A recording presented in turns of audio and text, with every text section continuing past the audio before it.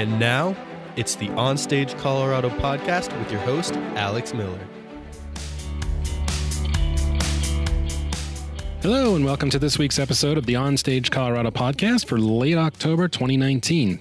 Today, we're talking with Susan Lyles, founder and artistic director of En Toto 2, a Denver theater company that produces works by female playwrights. Now in its 14th season, the theater is presenting a play by Melissa Annis titled Charlie's Waiting at Champa Studio in Denver from November 1st through the 16th. We talk with Susan a little bit about the play and the cast, and then we switch to an interview with the playwright from her home in New York. It's a great pair of conversations, so be sure to listen to every flippin' second of this podcast. Okay, Susan Lyles, thanks so much for being on the Onstage Colorado podcast today. Well, thank you for having me. Yeah, so I wanted to talk to you about, so I got this press release from you, a week or so ago, and I said, wow, that sounds like a really cool play. And Melissa Annis is the playwright, and the show is called Charlie's Waiting. Wanted to talk about that in a little bit, but first I wanted to ask you just a little bit about En Toto 2, since we haven't had you on the podcast before. So tell us a little bit about your production company. Well, En Toto 2 was founded in 2005, so we are heading into our 15th year, and we focus entirely on producing new plays by women playwrights. Which, if you're familiar at all with trends and how things work in this country and around the world, pretty much women, there's out of the plays that are produced every year, only 22% of those that are produced are written by women. So we're just kind of trying to fix that a little bit, give women a platform for their work. That's great. It's 22%. That's an interesting statistic to have in your back pocket. Handy. That's a really low statistic to have. I mean, because women make up over 50% of the population. We buy over 50% of the theater tickets. So it doesn't make sense that our voices aren't heard more often. Right. Now, does it have anything to do with the quantity of plays being written by women, or is it another thing? There's some sort of a ceiling. I don't know what that the problem is. I do know that women write a lot. You should see my inbox. It's full and overflowing of plays written by women. And the stories that come into my inbox, the age of the women in the plays themselves range from, pre-adolescent all the way up to octogenarians, and pretty heavily on the 40 and up demographic as well, which is interesting because we don't really see that demographic portrayed in a realistic manner in film or on stage. So it's fascinating to me that if we actually started reading women's work, we would actually see ourselves more on stage and on film. So in addition to, it's all plays written by women, is there a certain type of play within that big category? Yeah, there really isn't, because we've done everything from Black comedies about war to serious plays about war and the current war situation, to having babies and dealing with life and relationships and politics. We're all over the place.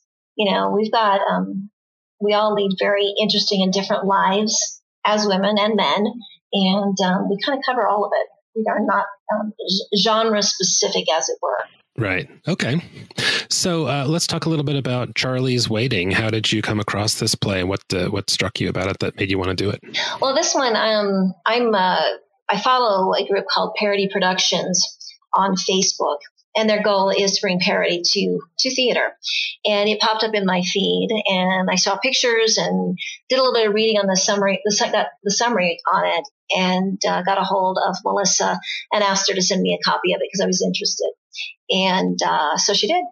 And so now we're producing it. Great. So you are directing it. So I'm assuming you haven't started rehearsals just yet, since I think you're a little more than a month out.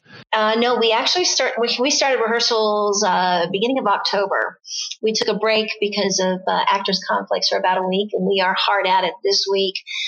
We do load in for the set on Sunday, and then we open on November 1st. So can you tell us a little bit about the plot of Charlie's Waiting? The story surrounds a couple. It's two women who are getting married. It's on the eve of their wedding. And Louise, who is the older of the couple and pregnant, is getting things ready while her fiance, Kelly, who's much, much younger, is off feeding the goats next door. She likes to hang out with goats. And while she's gone, there's a knock at the door, and someone shows up with a surprise for both of them. And that's all I'm going to say. Uh-oh. No spoilers. No spoilers. So I have to ask, do you need to have a live goat on stage, or is it just off-stage goat? No, I wish there was a live goat, because baby goats are so cute, especially when they wear sweaters. So yeah, no, the goats, unfortunately, there are no goats. We're not even going to set up a little petting zoo, which would be kind of cool. Maybe that would bring people in. Come pet the goats, stay to see the show. Out on the sidewalk, you could have a petting zoo. Yeah. Exactly. Okay, and I noticed that the cast has 3 actors in it. So Amy Serafin, Jenny Lesky, and Amalia Adiv. Is that correct? And then so 2 of them are this couple, and then who's the third person? The third person is the stranger who shows up, and I can't tell you any more without spoiling. Okay. All right. Going back to what your focus is on, plays by women. Is this too simplistic a question to ask? Like, what is the difference between a play written by a man and a woman? Is there one like kind of thing that you notice over and over? Or? No, and I think that's the beauty of it. Is like you could take a play written by a man and a woman, and without their names on it, you're not going to know who it's written by. Because a lot of the plays I've had that come through, I mean, they're hard, they're strong in our world of gender classification, and our stereotypical, ideas on what masculinity and femininity is. Some of these plays are written very masculine. So they're very strong. And seriously, if you didn't have their names on them, you would have no idea the gender of the person who wrote the play. And I think that's, they've tried that a couple of times doing blind submissions. And there was a fascinating study done a few years ago about that, where they sent the scripts in with a woman's name and a man's name, same exact script. And it had one copy had the woman's name, the other had the man's name. And for some reason, they picked up on the man's instead of the woman's, because I think there's an inherent bias that we do write differently than men, and that men's words are somehow stronger than ours. But if you don't have the name on the script, you don't have that bias in front of you. So no, there's really not a difference. We all have stories to tell. This show is going to be at 1245 Champa Studio, which is sort of adjacent to the Denver Center there, or kind of part of it. Yeah, it's one of its little satellite buildings. It's kind of across the railroad tracks and in the back dark room. It's a little... Right, and the show is running from November 1st through 16th, Thursdays, Friday, Saturday, and then are there Sunday matinees as well? Well, there is one Sunday evening performance, and that's on November the 3rd. It's a fun show. It's I think there aren't enough plays being done. I have Endeavor dealing with gay and lesbian couples, and I really like that this has that in the center of the story, so that more people can see themselves on the stage. It runs for about an hour and a half as well as a time frame on that. All right. Well, Susan Lyles, thanks so much for taking the time to talk about Charlie's Waiting, which is going to be running November 1st through 16th at Champa Studio. And you can get tickets on the website entoto2.org. And we'll look forward to getting out and seeing it and seeing what comes next season, which you said will start in next April. Next April. Mm-hmm. Okay. And you haven't announced your season yet. I can announce our first show. Our first show is going to be Fractured Moonlight by Carrie Prince.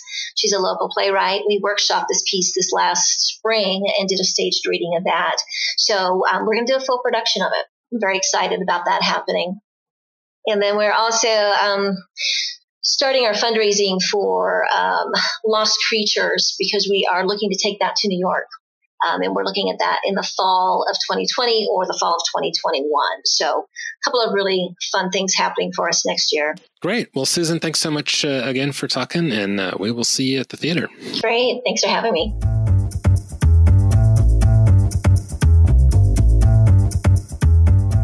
Please take a moment to subscribe to the Onstage Colorado podcast wherever you get your podcasts, and rate us if you can.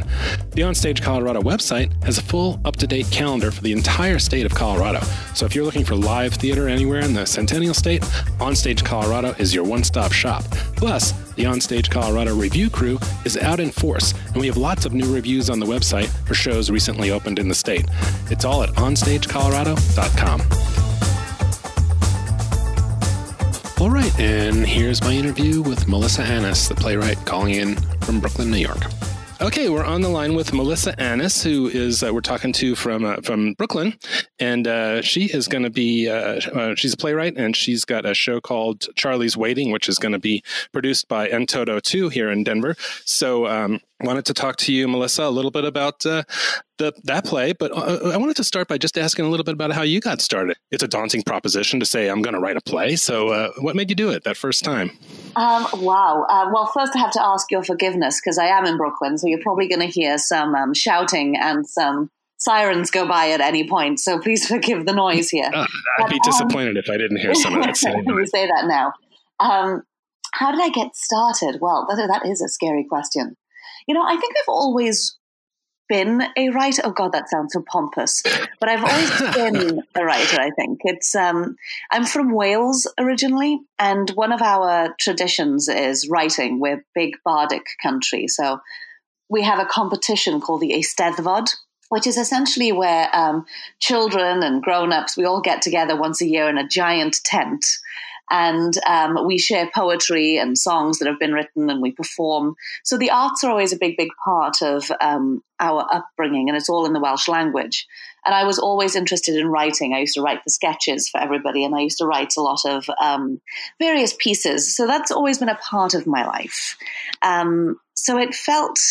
It's not quite as alien as it would be to some people, I think, turning to writing something. Also, my parents are in the arts, so that always gave me the freedom to say, I want to do this crazy thing, which I know I'm incredibly lucky to be able to say.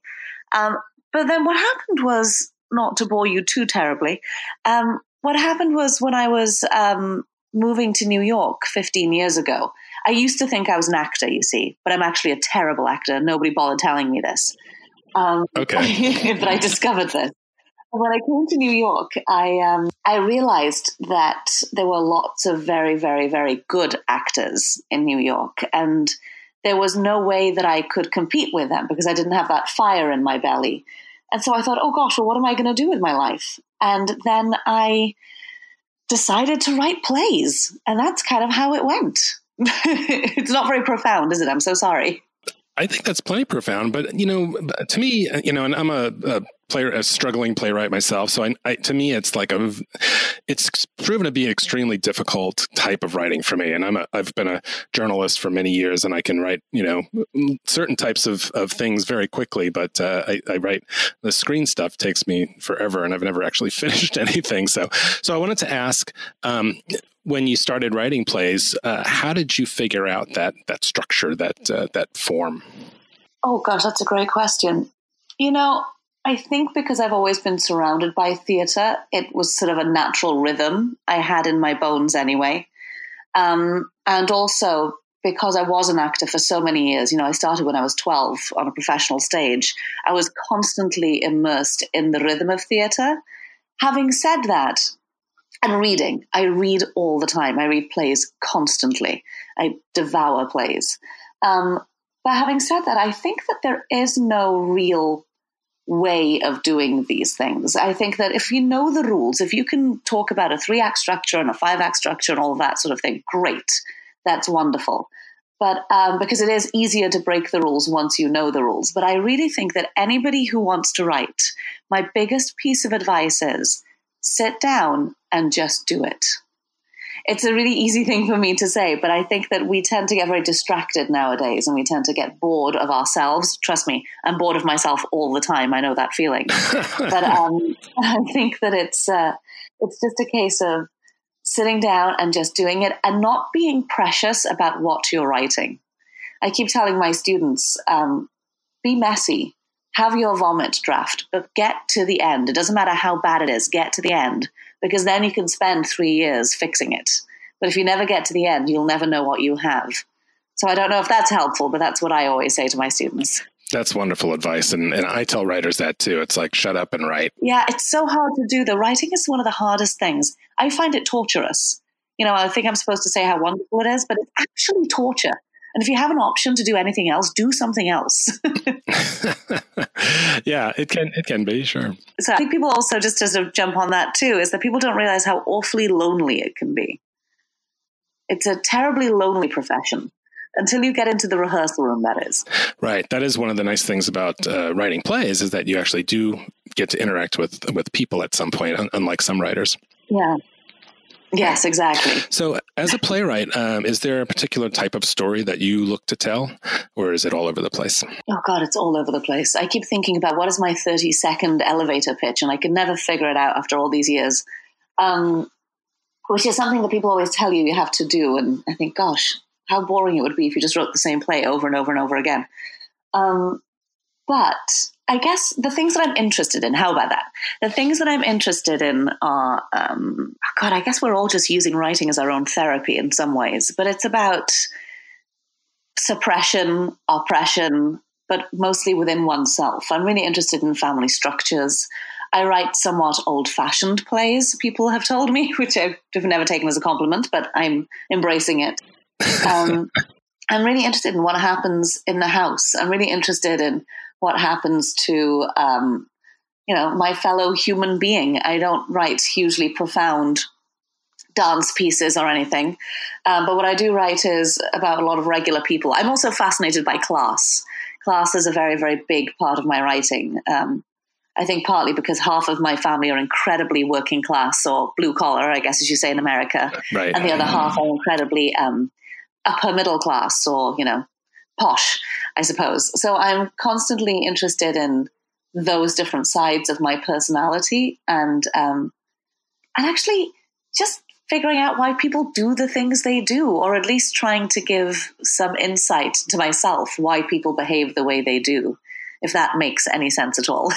Yeah, it certainly does. I would say that's probably what all plays are about in one way or another. Like, exactly. It's all very generic, but the truth is it's all about the human condition, right? Because our fellow human beings are so simple and complex all at once. I just love people. I just want to be around them all the time, so I create my own now. So you work in television as well. So I was going to ask you, how much different is it writing for the screen versus the stage? Oh, it's I think that it's incredibly different. I have noticed that in the past few years, and actually I was talking on a panel about this last night, TV studios, TV producers, they're all hunting playwrights right now. There is such a world of content that needs to be filled with Netflix and Amazon and, TV and podcasts and, websodes and all those sorts of things. There is so much writing that needs to be done that what's really exciting right now, and has been for a few years, is that a lot of playwrights are going into television. And I think that's why we're seeing such great rounded characters again. There's some great TV out there. So I'd say that playwrights can fit really, really easily into the TV mold. I think TV writers find it harder to translate their work onto the stage. Just because, yeah, and it's, and you see it sometimes. Every now and then a TV writer will, and I don't mean that in a derogatory way, because gosh, writing for TV is so hard. But you'll see them sort of with a reading and you think, oh, okay, it is different. It really is different. But we as playwrights don't get paid very much money, so we'll do whatever anyone says. So we tend to put that sort of TV hat on easier, I think, than they do the other way around. But when it comes to how different it is, I think the nice thing about it, at least in my experience, my very limited experience, is you get to be in a room of people to think of ideas. You get to collaborate a lot more before you get to the lonely stage, which is interesting. In the same way that some writers plot out their plays, you're plotting out a season, 2 seasons, 3 seasons. So you really have to write with longevity in mind, which is interesting because it means that all the little things are even more important. So that's a fun sort of game of being a detective and being a mystery writer in a way, because you're constantly building blocks and it's evolving all the time. And the other very different thing about it is, in theatre, well, at least in New York, I'm not sure for the rest of the country, people tend to teach us this terrible thing that the playwright is God, where, you're a writer and you get to do and say whatever you like and people just have to do it. Of course, that's not true, because actually the director gets most of the power here. But that's kind of what you're taught in grad school. Whereas in a TV room, you really are taught that you're a cog in the big machine. And it's sometimes quite refreshing to have that sort of feeling of camaraderie and all that sort of thing. And of course, the other thing that you get in TV is a ton of notes. You're constantly getting a ton of notes that you have to write too. So that's different too. All right. Well, that's a really, really great explanation of the difference. And they all make perfect sense. And the whole idea of having to think ahead. And of course, who knows if you'll even get a season 2. So all that could have been wasted. Yeah. It's really interesting. A lot of my writer friends at the moment are writing pilots and TV pilots. And writing the pilot is such a difficult thing to do. And I recommend any writer doing it just as an exercise, because you really have to, in the same way as in your first 15 pages of a play that you have to plant your seeds for the rest of the play, you have to do the same in a pilot, but for potentially 3 to 5 seasons. So it's a great exercise. So let's talk a little bit about Charlie's Waiting, which is the show that is going to be here in Denver in November. So what led you to write this story? I'm so excited that it's going up in Denver. I have a huge place in my heart for Colorado. I've worked a lot in Colorado, and I have no idea why.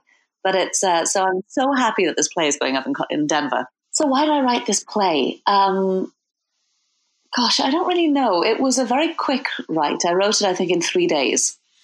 It was one of those fever dream plays that sometimes happens. It's a short play. It's only about 85 pages. I was struggling with the idea of secrets and what does it mean when you have a secret in a relationship. And then I dove into that a little bit further and started asking myself, well, when you start a relationship, why is it that one always feels like they need to know the other person all the way? Why do they need to know everything about you? Isn't the whole point of starting a new relationship almost starting again? And so I was interested in that. So I wanted to write a play about the attempt to start afresh with a clean slate. And I thought about it for a while, and I tend to allow my plays to stew for a little while. And then I banged this one out in 3 days once it was ready to be birthed, as it were.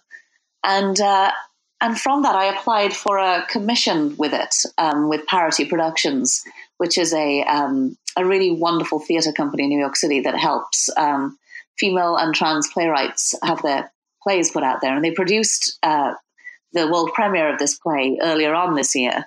And it was great to see it on its feet and to sort of see, oh gosh, I'm glad that I wrote this play, even though it has quite a disturbing underbelly to it, if that makes sense. And so that's where it came from. So I'm really excited to hopefully see a different take on it now that I've seen it once and now that I know what the play is about. Okay, so the show is about a couple who are on their wedding eve. One of them, they're both women. One of them's pregnant, and the other one is feeding the goats. And then a third character appears, and all hell breaks loose. Is that kind of how it goes? Somewhat, yeah. It's structured a little bit differently than that, but yes, that's basically the gist of it. An unwanted visitor turns up the night of the wedding. It's that very, very known trope, right? But it's the question I wanted to ask these women were, well, what are you going to do with this information?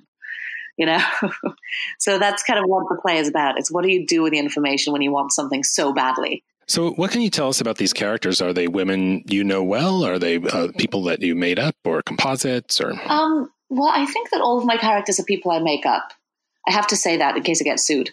No, I think that all of my characters are made up, but I think that all 3 of the women are parts of myself. I think that all writers tend to do that. But the 3 very different types of women, Louise, who's, I guess you could say, whose play it is. She's very, very wealthy, lives in the country. She's of the gentry class, one could say. She rides horses and cares about what people think all too much. Whereas Annie is, who's our visitor, is a scholarship girl to a private school. Her father was the caretaker of the private school, which is why she managed to go there. And Kelly, our fiance, is also a scholarship student at this school. So there's a lot of power dynamics in regards to class in this play and code switching. And I feel like it's something that I always do in my life. And I think that we as women do a lot anyway in life, which is how do we switch to try and belong, in worlds that sometimes don't want us. So I think that, they're people I know, they're parts of me, they're all of those things. So you said that, someone appearing the night before the wedding is something we may have heard before, but obviously you've got a new spin on it. What is this play telling us we may not have heard or seen already? Well, I think that it's, I'm hesitant to tell you exactly what it is because it actually is the driving point of the play. And it's the gasp moment, as it were. But I guess what I'm doing with this one is it's exactly the idea of once you have this information, what do you do with it? It's, I think that we as audiences tend to expect people to behave the way we would. And these women don't necessarily do that. So it's, I'm hoping that that's the examination is, are they bad people because they choose their path? Or are they just flawed human beings? Or are they just doing what they want to do? So I'm kind of trying to explore that aspect of things. And hopefully without judgment. I try not to judge my characters too harshly. Right. Well, it seems like, when you get information like that, there's a high road and a low road, perhaps. And that's the question, is which way are you going to... Exactly. Do you take the high road? Do you take the low road? And does that make you a bad person just because you don't know what to do with this information? Yeah, or just someone who perhaps didn't make the correct choice. Exactly. And my gosh, haven't we all made terrible mistakes? I know I have. I've made terrible mistakes in my life.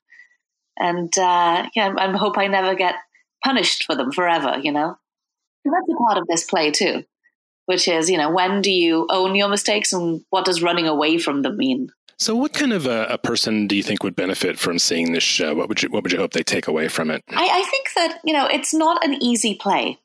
I don't write easy plays. My plays are a little dark. I will say that if you're a fan of Pinter, you'll probably really enjoy this play. If you hate Pinter, you may not fully enjoy all aspects of this play because Pinter was a big influence on me while I was writing this play. I think that it's just, for me, I just wanted to tell a story. And I think if you're somebody who likes a story and, I have a bunch of jokes in there, I have some tender moments in there, and I have some pretty awful moments in there. So I think if you're looking for a little bit of a quick roller coaster ride, this is a play for you. I will say a friend of mine came to see it. He's very sweet. His name is Brian, and he's a comedian, and he came to see it, and he left the theater white as a sheet, and he said to me, "I didn't know you wrote plays like that." So I don't know what that means. And I was like, oh gosh, maybe I should put a little trigger warning on some of these things. Because I think some people think that they're coming in for just a dark comedy, and it's actually a lot darker than that. You said he was white as a sheet, so he was really kind of freaked him out. Yeah, he actually said to me afterwards that he was thinking about the play for quite some time afterwards, and I thought, oh gosh, okay, well, I like that feeling. I like that feeling of good. Being, I don't know, shaken up a little bit. But I actually had a lot of people very angry with me in the New York production, so I guess it's quite a. If you want to be provoked, maybe it would be good for you to see too, if you want to have a good conversation afterwards. It's definitely a conversation starter. Let's put it that way. Okay, great. Well, I certainly look forward to seeing it. I'm excited that you're going to see it. Yeah. So let me ask you, what's next for you? I see in the press release that Susan sent out from Entoto 2 that you've got some pretty exciting projects coming up, and I was wondering if you can talk a little bit about them. You've got a musical and it's a TV, something on Netflix, I think, and. I actually, it's not Netflix, it's Amazon, actually, before I get in trouble. I wrote an episode of a children's television show called Jessie and Nessie, which I'm excited about. It's really silly and fun, and I got to sit in a writer's room with the most genius children's writer ever, Peter Hirsch, who wrote Arthur. Do you know that show, Arthur? Oh, yeah. It's a wonderful show. He's the head writer on that. And he taught me a lot about imagination. So I got to stretch my imagination to the hilt with that, which was amazing.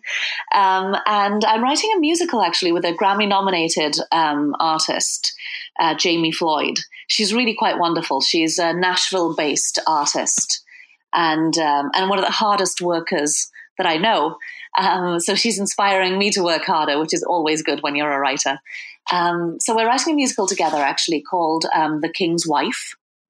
And we have our lovely producer behind us, Jennifer Krantz, who was a producer on The Band's Visit and The Prom, amongst other things. It's a play, basically. It's a musical about this incredible relationship that nobody ever talks about between Catherine of Aragon and Anne Boleyn. They had many, many years together in the Tudor court while Anne was her lady-in-waiting, before Henry and Anne obviously had a relationship. So we're basically taking that piece of history and we're rewriting it a little bit. We've found some material and some work about how actually, including, well, I won't go into it too deeply, but how actually Anne Boleyn was really harassed by Henry for a long, long time. He was the most powerful man in the country. And of course, once he had his sights upon her, what do you do when the king decides that he's going to marry you? So it's almost it's a musical for the Me Too era, one could say. There's a lot of sexual harassment involved, and there's a lot of relationships being destroyed by powerful men. So, but having said that, it's also a lot of fun. We have some incredible music, and you can actually hear some of that music if you want to. Follow our Instagram, which is, at The King's Wife Musical. And yeah, so I'm working on that, which I'm really excited about. And I have a couple of theatres who are interested in developing it further. So watch this space, as it were. Imagine costumes with a lot of awesome rock music, but not rock, sort of contemporary, funky, chamber, cool music. So it's a lot of fun and lots of Queen's cursing. Wonderful. Yeah. Well, it's interesting how the appetite for royals in any era is still very strong. I know. I find it fascinating. Being Welsh, I'm a little bit, dare I say it, anti-royal because of my Welsh nationalist tendencies towards my country and my language.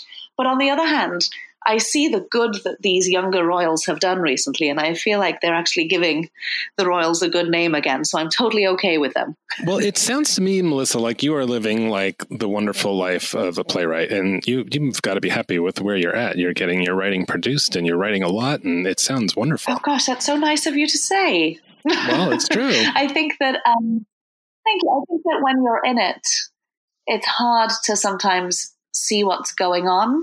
So I tend to sort of, at the end of the year, I take stock of the year, if that makes sense. And I feel like right now I'm having a quiet period, which is great. So I'm taking stock of my year. And it's been a good year. It's just hard to see it when you're in it. I'm also a theatre director. So I tend to jump from project to project quite a lot. And I think that hearing things like that is very nice, Alex. Thank you so, so much. I always think to myself, well, I've been bartending in New York City for, I guess, 12 years, and I haven't bartended for 2 years. So I guess that means things are going okay right now. That's a good measure, yeah. Yeah, exactly. So when I look at my sort of rent checks and go, oh no, I need 2 shifts, that's when I have to get a bit of a reality check, Right. But so far I've been okay. And, I'm very lucky. I have, as I say, I direct, so I have a lot of directing work, and I also, I teach at NYU. So that's also, wonderful. It's fun, and it helps keep things afloat, as it were. I'm sure it does. All right. Well, Melissa Ennis, thanks so much for taking the time to talk with the Onstage Colorado podcast. We look forward to seeing Charlie's Waiting, which is going to be at Champa Studio. Perfect. Thank you so much, Alex. And thank you for listening, whoever's out there. Thank you.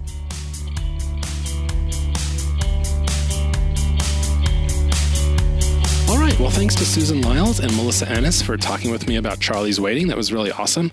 Along with that show, there's a whole lot of theater going on all around Colorado right now, and you can find info about all of it on the OnStageColorado.com website, Colorado's only statewide live theater calendar. Please subscribe to our weekly newsletter, tell your friends about us, and also subscribe to the podcasts. Whether you listen on Apple Music, Spotify, Stitcher, or whatever, you can listen to the OnStage Colorado podcast wherever you get your pods. Thanks for listening, and we'll see you at the theater.